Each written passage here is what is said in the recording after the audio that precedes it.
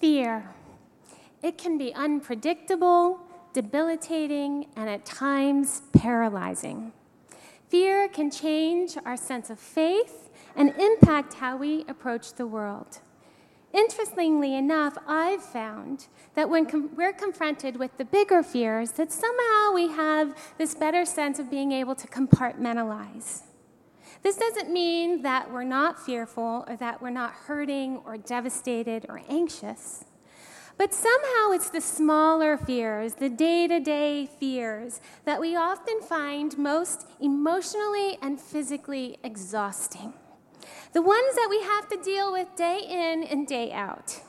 I don't know about you, but the headlines alone that I read daily are enough to make my heart beat a bit faster, hold on to my child a little tighter, and make my prayers last a little longer. If you dare still try to read the news, you've probably seen some of these headlines this week. Massacre survivor, my friend killed my other friends. Massive wildfire destroys entire town. Your bank doesn't want us to show you this.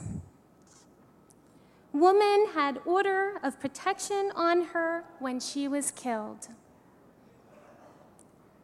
What to do when you hear, it's a bomb? Sheesh. Just a few weeks ago actually, Isabella and I were on this somewhat empty subway train car when we noticed that a black carry-on suitcase was sitting just across from where we were sitting. And at first, we kind of were just waiting, because surely it belonged to someone who was sitting in the vicinity. But stop after stop, no one seemed to claim the suitcase. Some seemed oblivious to the suitcase, while others started staring at it and kind of wondering what to do at that moment. And so as the minutes passed by, Isabella and I wondered if we should be fearing for our lives, running out of the train, or just sit calmly. Now, I know what the MTA tells us. If you see something, that's right. But I also know that if I were to say something about every strange situation that I've seen on the subway, we would never get anywhere. But before we could decide, the couple next to us, who were also concerned, decided to make the call to my comfort. And they called and reported the suitcase. And then as soon as our stop approached, we ran out of the subway train for our lives, pretty much. Because the truth is that with all the news coverage, right, about suspicious packages and bombs being found in the most unpredictable places, we couldn't help but expect the worst. One of my least favorite things, though, about New York City is the subway. Can I get an amen? Yeah. And if you happen to be on a train that one day, that perfect day when it is on time, the one day out of the year, good for you. Otherwise, they're usually crowded, smelly, gross, delayed. Have I said smelly? But if you are a New Yorker and you're trying to get from point A to point B, there's usually not a quicker way. And when you're taking the train, you usually have to take an inventory of all of your belongings. I mean, for sure I do, because I'm notorious. If it's not attached to me, I leave it everywhere. But taking an inventory of all of your belongings, your satchel, your hat, your umbrella, and in my case, add a violin, a Hello Kitty, music portfolio, and a child. I remember there was one time when I got off of the train, and when I turned around to just check to make sure that Isabella was behind me, I looked, and she wasn't there. I freaked out, to say the least. I started to panic. And as I heard that standard announcement, "Stand clear of the closing doors," I noticed that Isabella was in the train, sitting there, oblivious. And needless to say, the she-woman in me essentially ran as fast as I could. I crammed open those subway doors, and I grabbed her as fast as I could. Whew, my heart was beating because I think I lost a day out of my life on that day.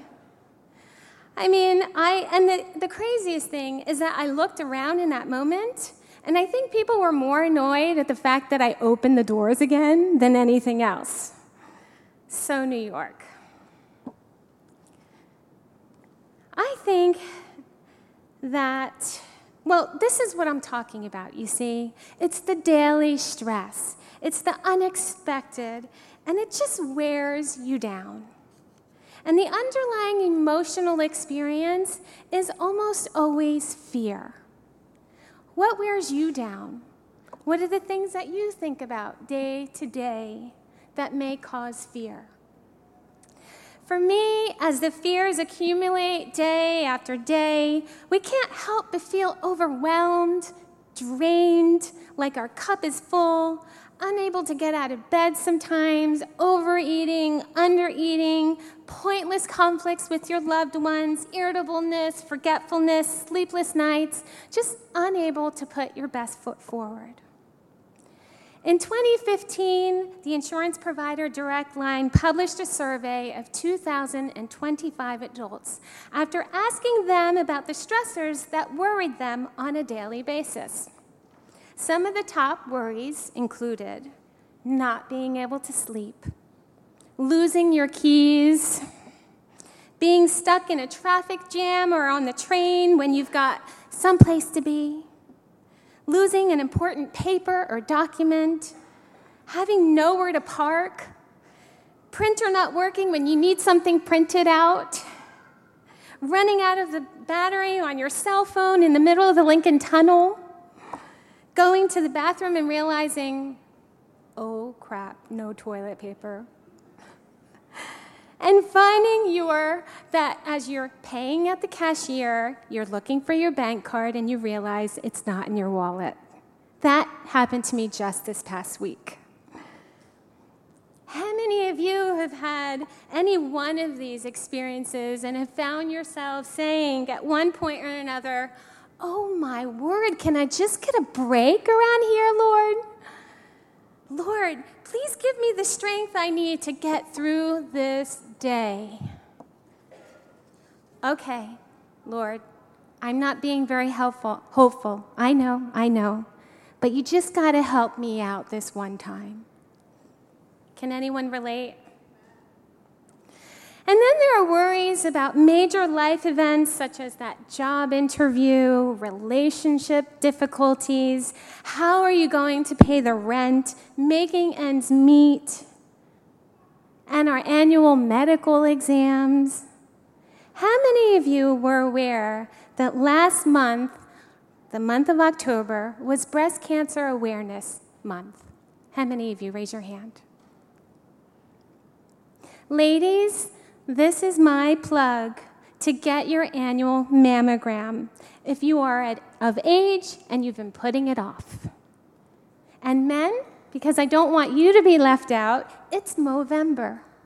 And you know what that means, get that prostate checked. These annual exams, though uncomfortable, are so important. In October, I had my annual mammogram.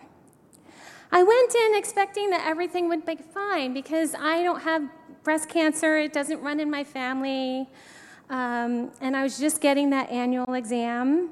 But to my dismay, I was told that they had detected a mass in not one, but both breasts, and that they recommended that I get a biopsy to check each mass to see what was visible on the mammogram.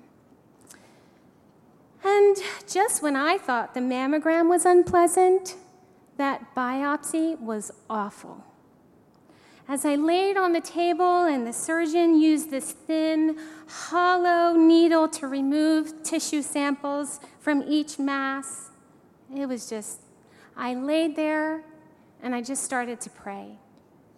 I prayed that the results would be benign, I prayed that if they weren't benign, that it wasn't fatal, or that it wouldn't be fatal.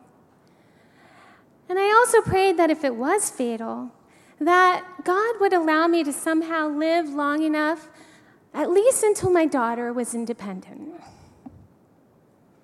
I mean, I love my husband and all, but come on, every little girl needs her mama.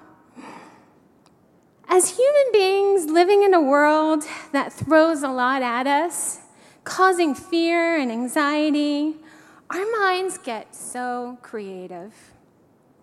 And to our detriment, these thoughts may not always be productive.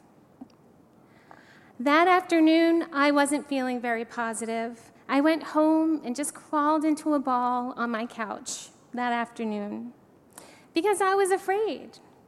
And in that moment, I didn't want to face anyone. I just wanted to stay in bed and to not face anybody or think about anything, let alone think about what the results might reveal.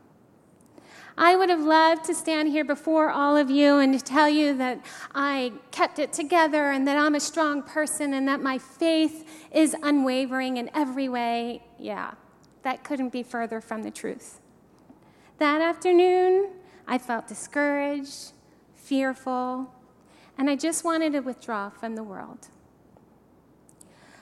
Our scripture reading for today can be found in Genesis 3:10. He, referring to Adam, answered, "I heard you in the garden, and I was afraid because I was naked, and so I hid." To give you a little bit of context here, Genesis 3 is about the fall of man. We go back to the very beginning of humankind today. Adam and Eve walked around and spent a lot of time in the Garden of Eden together without fear. They didn't have a care in the world. And even though they were naked, they weren't ashamed. All seemed to be perfect as God had created it. But then the serpent showed up and tempted them to eat of the fruit of the tree of knowledge of good and evil. In Genesis 3:3, the serpent said to Eve, "Did God really say you must not eat from any tree in the garden?" In verse 4, the dialogue continued, and the serpent manipulatively said, "You will certainly not die, for God knows that when you eat from it, your eyes will be opened and you will be like God, knowing good and evil." So without even much persuasion, they ate of the forbidden fruit. And at that moment in time, everything changed forever. Adam and Eve knew God. They walked and talked with God. And when they had eaten of the fruit of that tree, they were also aware that God knew everything. So with all of this knowledge, why did Adam and Eve cover themselves with fig leaves and hide when God appeared to them? Well, Adam explains in Genesis 3, verse 10, "I heard you in the garden, and I was afraid because I was naked and I hid." Adam was paralyzed with fear. And interestingly, this is the first time the emotional experience of fear enters into human existence. Because in the beginning, there was no fear. It's hard to imagine a world without fear, especially if we've never lived it. But let's entertain the idea of living in a world without fear for just a minute. What do you imagine it to be like? I imagine a world without shootings, wildfires, and bomb threats. I imagine a world where I could walk around at any time of day in any neighborhood and not worry about being assaulted. I imagine a world where I could eat whatever I wanted to, sleep whenever I wanted to, travel the world, and not worry about bills, employment, health insurance, whether my child will be safe at school, or whether my church family, this church family, will be safe today or any given Sabbath. Wouldn't that be nice? The emotion of fear is hardwired in all creatures, including humankind. As young children, your fears may have occupied much of your emotional life because you were so small and you were vulnerable and you weren't able to protect yourself. You probably outgrew most of those childhood fears, partly by acquiring a wider range of abilities and experiences. I believe, actually, that some fear and anxiety is a good thing. It sharpens our senses and gets us to take on new challenges. I remember the day when our daughter Isabella was born, and after a couple of days at the hospital, we were told that it was time to go home. We were like, "What? You mean today? You mean like right now we have to take this tiny little person home?" We were not at all ready. I actually have a picture. There she is. There she is in the car seat on the day that we took her home from Mount Sinai. To say that Alex and I were filled with fear is an understatement. We were terrified. We were now responsible for this little person and had no idea what to do. But this kind of fear is a good thing. For one, on our drive home from the hospital, I've never seen Alex, my husband, drive more carefully. I'm not kidding. He was stopping at red lights. He was allowing pedestrians to cross when they had the right of way. If you've been in a car with him, you know. But to his credit, driving in New York City is just about as crazy-making as taking the subway, and I'm sure for some, even more so. Now, too much fear and anxiety, on the other hand, is a whole other story. It can be a hindrance rather than a help. A lot of anxiety gets in the way of our ability to function daily, and it can interfere with our ability to find happiness, love, peace, and fulfillment in life. What did Adam do when he was afraid? In Genesis 3:10, we learn that Adam hid himself. Adam had always been naked, but now Adam knew it. And so he hid from God. And Adam's response may not at all be surprising. When most of us experience fear, what do? Our brains try to find the quickest way out of it and respond in the form of what many of us have heard as the fight or flight response. For example, what does a child do when he or she does something wrong? Do they run up to their parent and say, "Let me tell you what I did wrong today"? No, far from it, right? Children will most likely experience that flight response and run or hide. My sister, who's here today, and who gave me permission to share this story, when she was 4 years old, she did something that we still talk about till this very day. My sister is a bit of a perfectionist, and that could be a really good thing. And I remember having so much fun doing her hair and my other sister's hair, and I just used to have a field day with that. And I knew at that time I was going to grow up and be a hairstylist. I loved it so much. But somehow Alexis, every time I did her hair, she'd say, "But there's a lump right here. But this side is sticking out." She never, I don't know, sometimes just never seemed to be satisfied, right? So one day, I was sitting on my couch, and I knew she was in the house, but the house was like really quiet. And I thought to myself, I haven't seen Alexis in a little while. And so I got up from the couch, and I said, "Alexis, where are you?" No answer.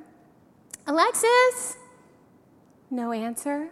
So maybe I thought, okay, well, maybe she's outside in the yard, and so maybe she's out there. Let me go look for her. I yell out in the yard, and she's not there. So I come back inside. I check the kitchen. I check the bathroom. And I probably should have checked the bedroom first. But surely if she was in there, she would have responded, right? But so I go to the bedroom, and lo and behold, as I walked into her bedroom, there she was sitting quietly on the bed with a gigantic towel wrapped around her little head. Beside her, I noticed a pair of scissors and pieces of light brown hair everywhere. I suspected what had happened in that moment, but I didn't know the extent of the damage. So my eyes, I just thought, uh-oh, Alexis, what did you do? And I tried to stay calm. And at that very moment, I pulled the giant towel off of her tiny little head and noticed that her bangs were about half an inch long. Oh no, what did she do? Obviously, my hairstyling and all that wasn't good enough. And she probably took it upon herself to see what she could do. I could see that in her big blue eyes, there was fear and dread when I looked at her, and she began to cry. She realized she had done something very wrong, and so she hid under her giant towel quietly in her room.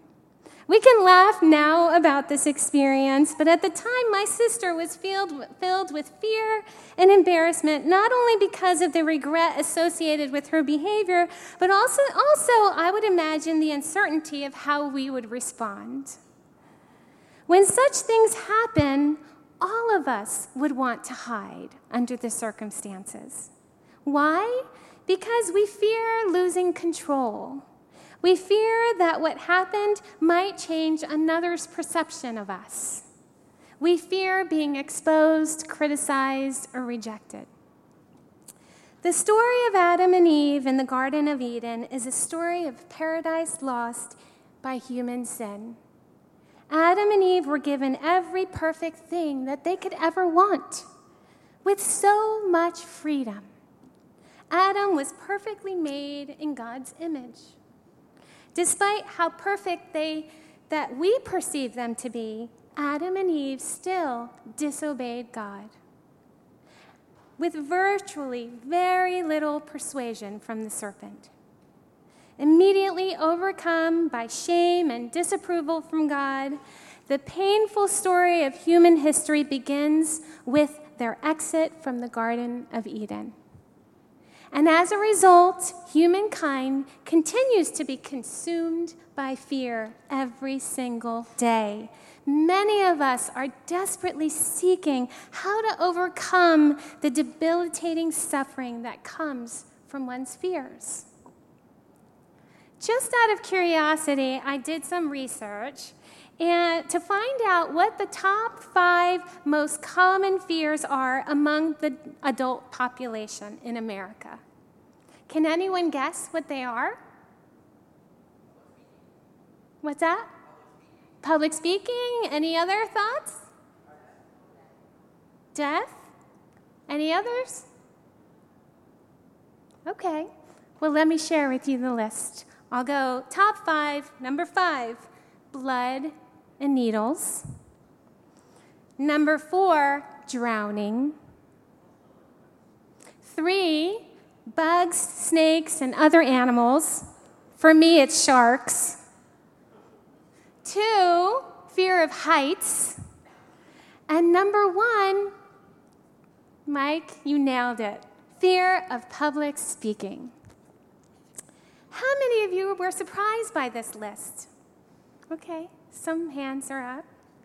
As a psychologist, I can tell you that I was not surprised at all by this list and the fact that public speaking was at the very top. Reason being is that communicating your ideas clearly and presenting them openly in a public forum is an essential component of success.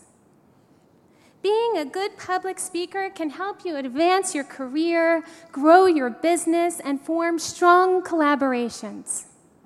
It can help you promote ideas and move people to action on issues that affect them directly in society at large. I think a perfect example of this was this week on Election Day, when you had so many women and women of color who won their elections because their stories really hit home for a lot of people. And they rose to the top because they wanted to make a difference, and their message was persuasive. But sometimes the only thing standing between you and your audience is fear. Understanding the underlying reasons for your fear and the potential life circumstances or events that trigger the onset of fear is an important step in addressing your fear. One of my favorite self-help books that I recommend to many of my clients is titled The Anxiety and Phobia Workbook by Edmund Boren. And it's the kind of book that you can keep in your personal library at home and flip through whenever you feel like you need some ideas for how to cope with your fears. Some suggestions include imagining a happy place. When you are filled with dread, anxiety, and fear, take a moment to close your eyes and imagine a place of safety and calm. It could be a picture of you walking on a beautiful beach, or snuggled up on your couch with your bunny next to you, or a happy memory from childhood. I want to show you a picture. This is my nephew. His name is Honey the bunny. You would be amazed by him. He's like this little dog or cat, and he's like just hopping all over the house. He's the cutest thing ever. Who wouldn't want to be snuggled up near him? Another suggestion is taking time out. It's impossible to think clearly when you're flooded with fear and anxiety. The first thing to do is to take time out so that you can physically calm down. Distract yourself from the worry for like 15 minutes by walking around the block, making a cup of tea, having a bath. Let the positive feelings soothe you until you feel more relaxed. Talking about your fears can be incredibly healing. Sharing fears takes away some of the scariness. If you can't talk to your partner or a friend or a family member, start psychological counseling. That can be an important place where you can gain insight into your fears and learn how to address them head on. And as you learn to cope with your fears, what do we do when our fear is God Himself? Dealing with fears on a daily basis is one thing. But when we feel like we've had let God down, sometimes being anywhere close to God is the last place we want to be. We feel disconnected. We feel like we've let Him down. Maybe we feel like He's let us down. And so the last thing we want to do is to be near Him. We pray less or not at all. We slowly stop coming to church, and we want to keep Him at arm's length. And when we feel the Spirit of God is close to us, like Adam, we just want to run and hide because we know that we have let Him down.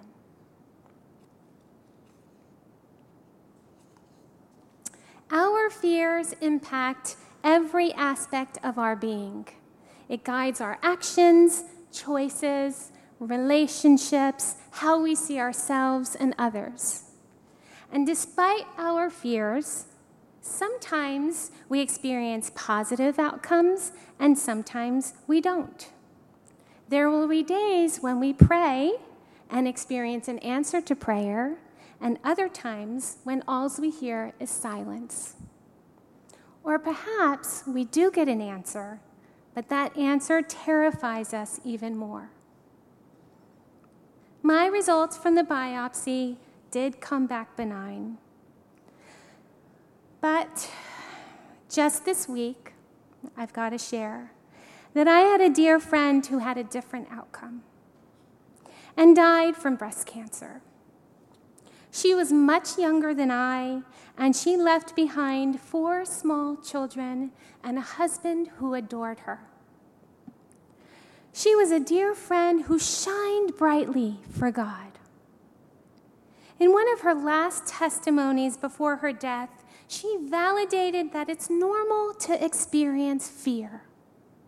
But no matter where our fears come from or why, she validated that experiencing fear is a part of the human experience and will continue to be so as long as we live on this earth. She was transparent about her own fears.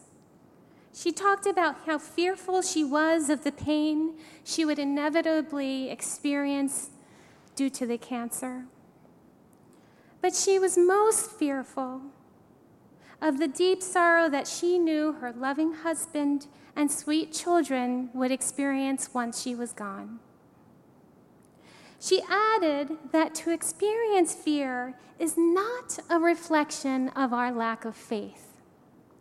She simply reminded us of the importance of praying and keeping the faith, of the importance of self-care and reaching out to others.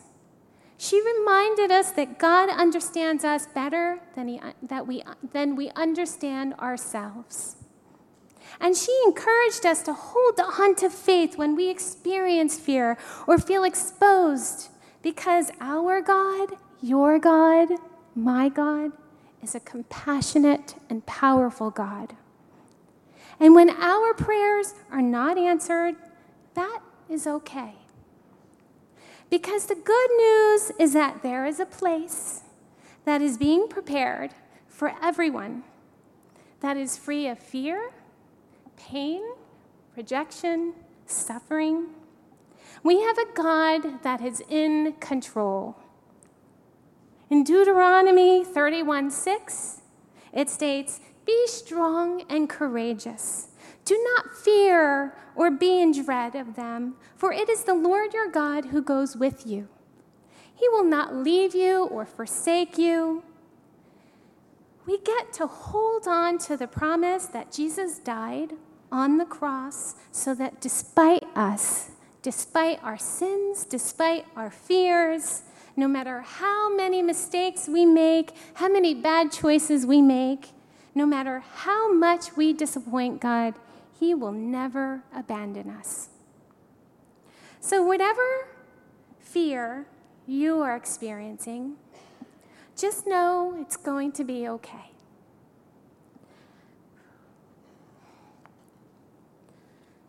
While we never know what tomorrow brings, you are stronger than you realize. I know that sometimes it feels too hard. I can relate. But know that it's going to be okay.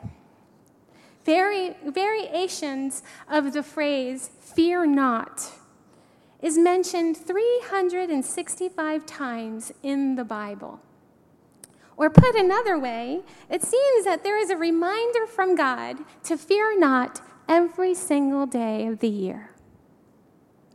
This may be a coincidence, but I can't help but wonder if this was just one more way in which God wants to reassure us. May God bless you, keep you, deliver your fears, the fears of your soul, and give you peace. Amen.